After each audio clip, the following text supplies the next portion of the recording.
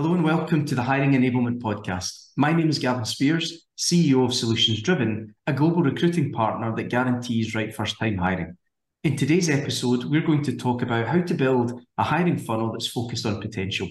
We're hearing of a lot of companies who are moving away from purely evaluating candidates based on experience and focusing more on skills and potential, really looking at how they can diversify the talent that's coming into their organisation. And I'm absolutely delighted today to be joined by Peter Torgersen. Peter is based in Denmark and has been working in TA almost all of his career, just over 20 years, and continues to enjoy the challenges as well as the continual learning and growing in the sector. He has mostly worked with large global organisations within technology and engineering, but has also worked in some scale-up organisations, which again was a great learning experience. He is well-travelled, having lived in many different places, including Norway, Italy, the UK, Germany, and now Denmark. And from a career point of view, Peter was involved in rebuilding the staffing function at Cisco, was involved in building TA capability at Schneider Electric. At AID, was involved in scaling the organisation from 150 to 300 people within a year, and is currently the VP of Global Talent Acquisition at Alfa Laval, where he is building TA capability globally, including investing in new technology improvements. Outside of work, Peter is also kept busy with 2 young children, as well as a real passion for snowboarding, and when he gets the chance, travelling back to Norway to go off-piste snowboarding. So Peter, welcome to the podcast. Awesome to be here. Thank you, Gavin. No problem at all. So I think we'll dive right in. I mean, today, as I said, we're going to be talking about how do we build a hiring funnel for potential. And I know that it's a topic that you are very passionate about. I think maybe as a starting point, in your experience and in the work that you are doing, have done, what would be your advice to other organizations on how do they almost reshape their hiring funnel to start looking at, untapped potential and looking at more than just, for example, experience and education? Yeah, well, it's a big topic, right? And but for me, ultimately, fundamentally, I believe that the recruitment processes many places are turned upside down. So the data points at a start of a process is typically experience, education. That's what you read from someone's CV. Yeah. As you go through a process, manual screening, which is something requiring a lot of work, manual. There's inaccuracies in that, biases in that. Within the interview process, of course, you try to focus on the competencies, the behaviors. Assessments tend to come towards the end, final few as part of your interview process. But again, towards the end of the funnel. And so for me, you're really basing a lot of your initial screening and selection on experience and education, and you don't have data points on, let's say, behaviors, competencies until you come far down the funnel, and then you've lost a lot of those candidates already. So for me, it almost starts with trying to sort of that upside down process to reverse that and try to get the data points on behaviors earlier. If you don't, how are you going to let's say, make any decisions upon them? Mm-hmm. It's excellent. And I guess just linking on from that, I mean, how do you then involve the hiring managers in that change process? So how do you get, a hiring population to focus more on evaluating potential as well as then reducing biases, in the hiring process? I think there are many steps to that, and it's a critical point. One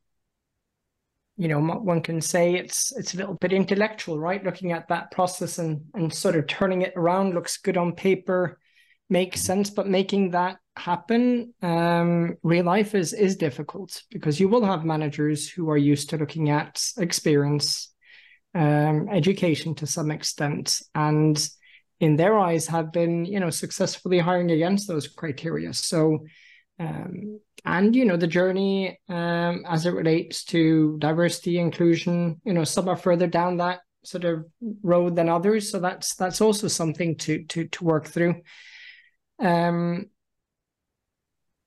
But for me, I mean, there are some fundamental things to work through before you come to that, let's say, hiring manager change. How do you define potential? What are the reasons why you should look at that, and what do you need to overcome as part of hiring for potential?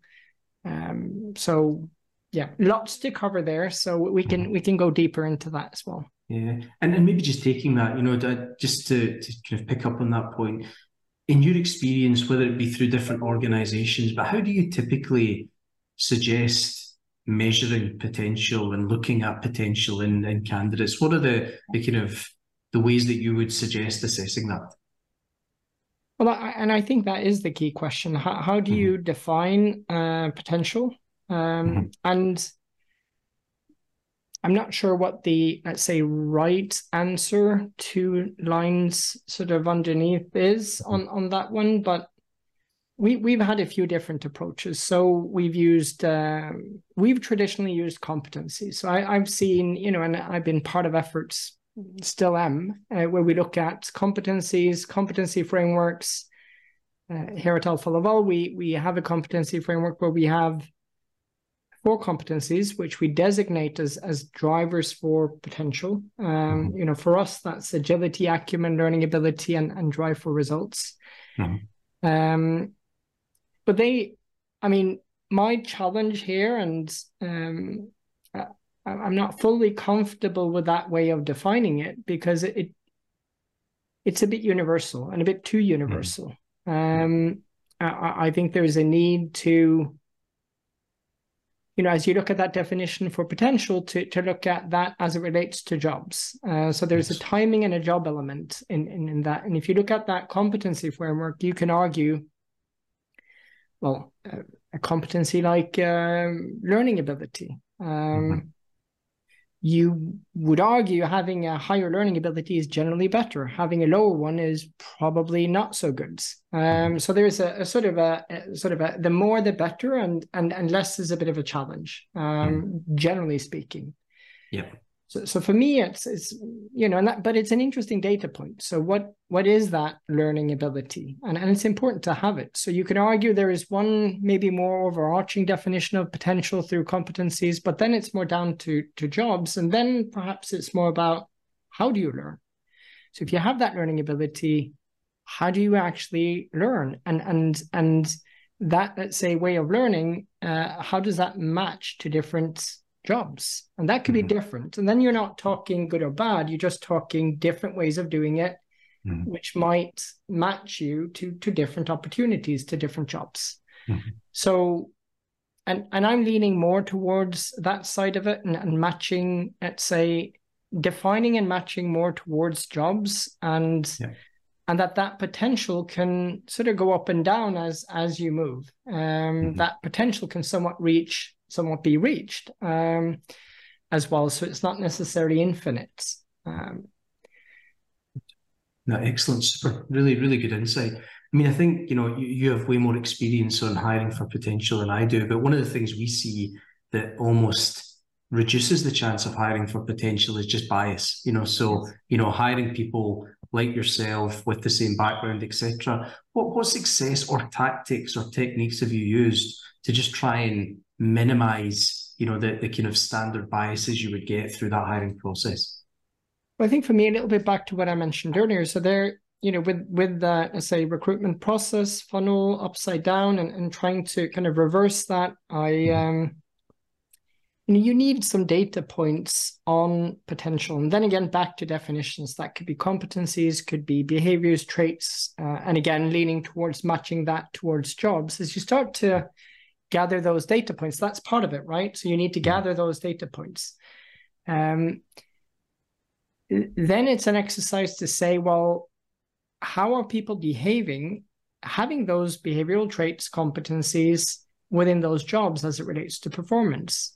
So here you're starting to build that, let's say, case to say, well, with these competencies, traits, behaviors, we see a higher performance in these jobs, and uniquely so. So there are some traits, behaviors, competencies where we can say, based on the data we're seeing, that if you have them, typically high performer. If you don't, typically not. So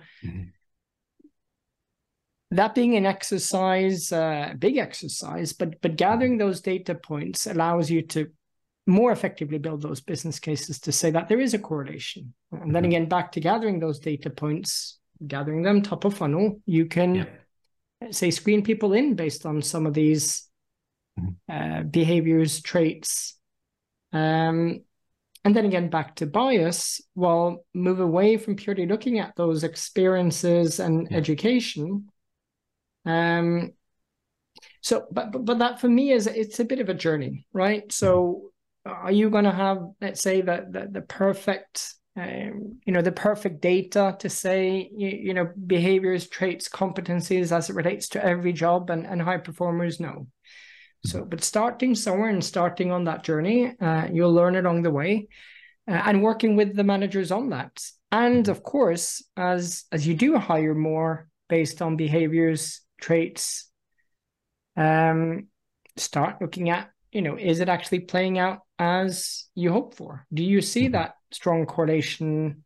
The ones that were supposed to be those high performers, are they actually high performers? Are they the ones that you rate as high potential? Are you promoting them? Do you see that performance? Are they staying in your organization? Are you leaving? And are they leaving?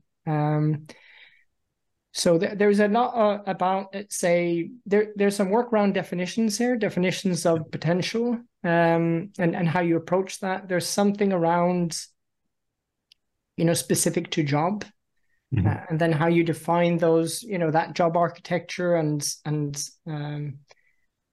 there's something around the data that you gather and the analytics you do on the back end and the insights you gather. But for me, it's quite clear. I mean, one thing is bias. So, and we know that the world is, changing. You see a shrinking workforce in many big economies, skills gaps, geopolitical challenges, immigration as a result of that. So there's a sort of two sides to that. This puts a lot of pressure on being able to recruit differently, in my mind. Just continuing basing your recruitment based on experience and education is going to be harder and harder. You're probably going to have to pay a premium for some of that talent as well, because a lot of people are going after the same talent pools. So having a, let's say, stronger approach on potential, back to your definition again, probably opens some doors. It allows you to, let's say, tap into a broader talent pool. And you can be cynical and say there's probably even some, financial incentives in that as well. You can probably attract, without paying that premium, perhaps. You'll get a more diverse workforce. It's a win-win, really. So, yeah. No, excellent, super. I think one of the things we see a lot when we're dealing with hiring managers and you're trying to open that talent pool is what you said earlier, is around, how do we screen in rather than screen out? And that's not, accepting talent that isn't capable, but it's just trying to open the eyes a little bit further. We talk a lot about hiring insanity, which is really, doing the same things and hoping for different results. So if the goal is to how do we increase, the potential of talent, as you said earlier, it's about doing, different things, looking at different data points, etc. Excellent. No, really, really good. What about the external view? Again, we've talked a lot about, how do we assess that potential internally, but maybe externally, how do we, then identify and attract talent that has potential? How do we get that EVP more aligned to potential, aligned to the vision, goals, etc.? Yeah, well, what I spoke on so far as well, for me, very much applies externally as well as internally. You can argue internally you have even more data points, right? So here you have your, let's say, internal processes, talent management, the way you let's say, look at that talent and evaluate. But as you look externally, again, it's back to gathering those data points. And here's where assessment can help. Now, and there are many different, let's say, providers, solutions, technologies out there that can help you. And which one is the best, I'm not sure.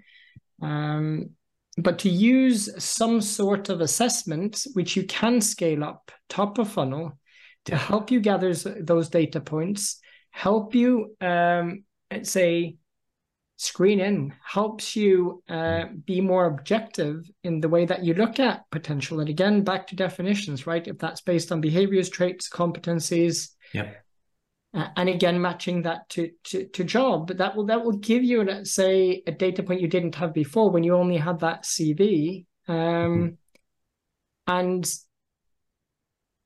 And here's where, you talked about the hiring manager change, which is a big part of this. But there's also a big part of this, which is that, let's say, the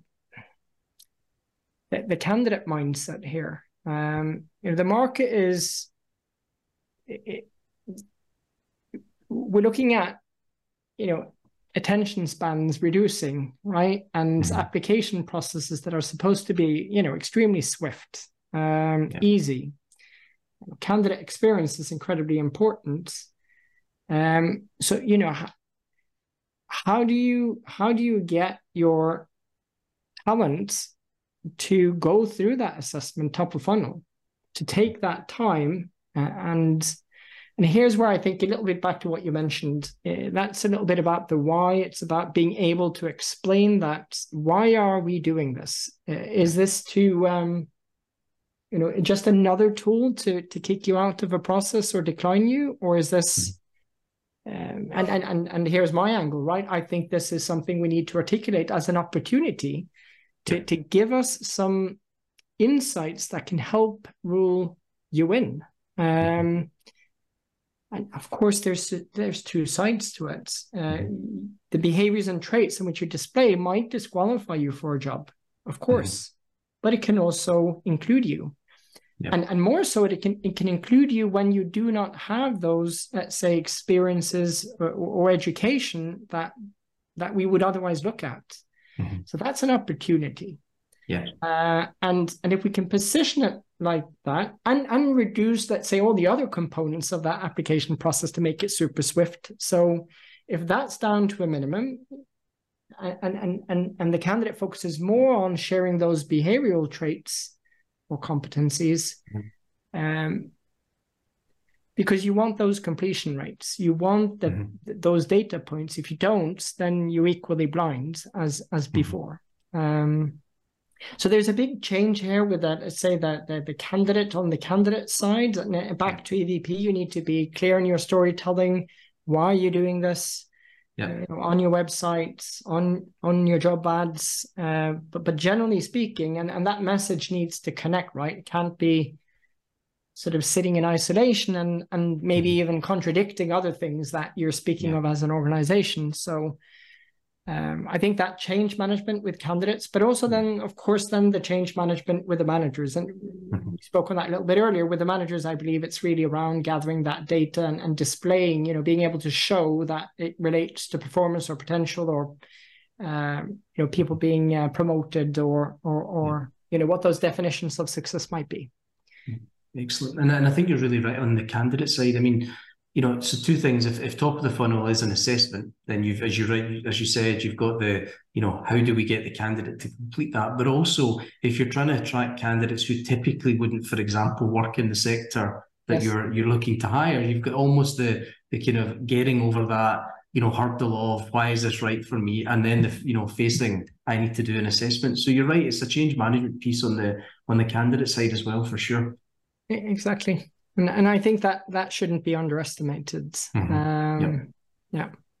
What about then when talent joins the organization? So in your experience, what can organizations do to really ensure that onboarding is excellence in onboarding, especially for that potential who maybe haven't worked in that sector, maybe have come from a very different background? How do you set potential up for success, I guess? Yeah, and here's where things need to connect, because we spoke a little bit on, let's say, the candidates' behaviors, expectations, what we're asking for and why. We spoke a little bit about working with the managers on driving that change and somewhat convince them that this is, what you should be looking at. And that's the balancing act. So I think it's important to say as well that with this, we're not necessarily saying that experience is not important anymore.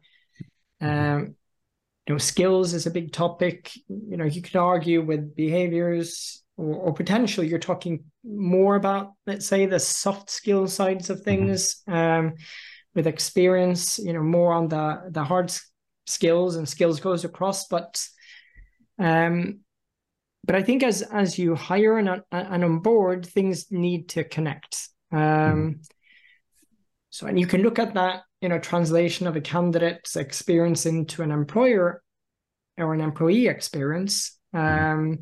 That should be seamless. Here we can talk about, process, tools, communication, etc. But I think for me, it's I'd like to maybe focus a little bit more on, how do we operate within HR where we need to be connected?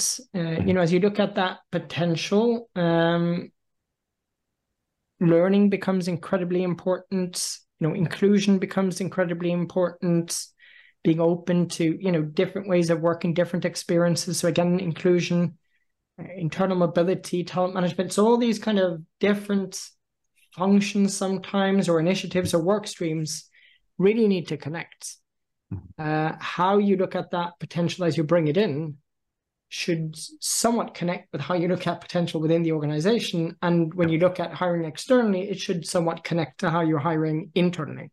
Not necessarily the same, but connected. So it does put a lot of pressure on HR to be, I'm using the word connected, but certainly not siloed. Really think about those experiences end to end, but also how these different work streams connect and play off each other. And I think the manager, again, you spoke about the hiring manager before. So with the support of some of these things that I mentioned, but that needs to come to life within the teams. So there needs to be an environment where that potential can be unlocked and flourished. And a lot of that is down to the managers. So it's not just the change management as it relates to hiring, it's the change management as it relates to everything else when they're on board. Absolutely. I mean, it's really interesting. And before I maybe kind of close and ask you one final question, but I think in summary, it's fine saying, let's have a funnel that hires for potential. But really what you're saying is, the organization needs to be clear on why they want to hire for potential. The talent acquisition team needs to be clear on how to assess. The hiring team needs to be aware on how to then, select and assess. The candidate has to go through a change management process to be interested in, applying for a role at an organization they may have not done in the past.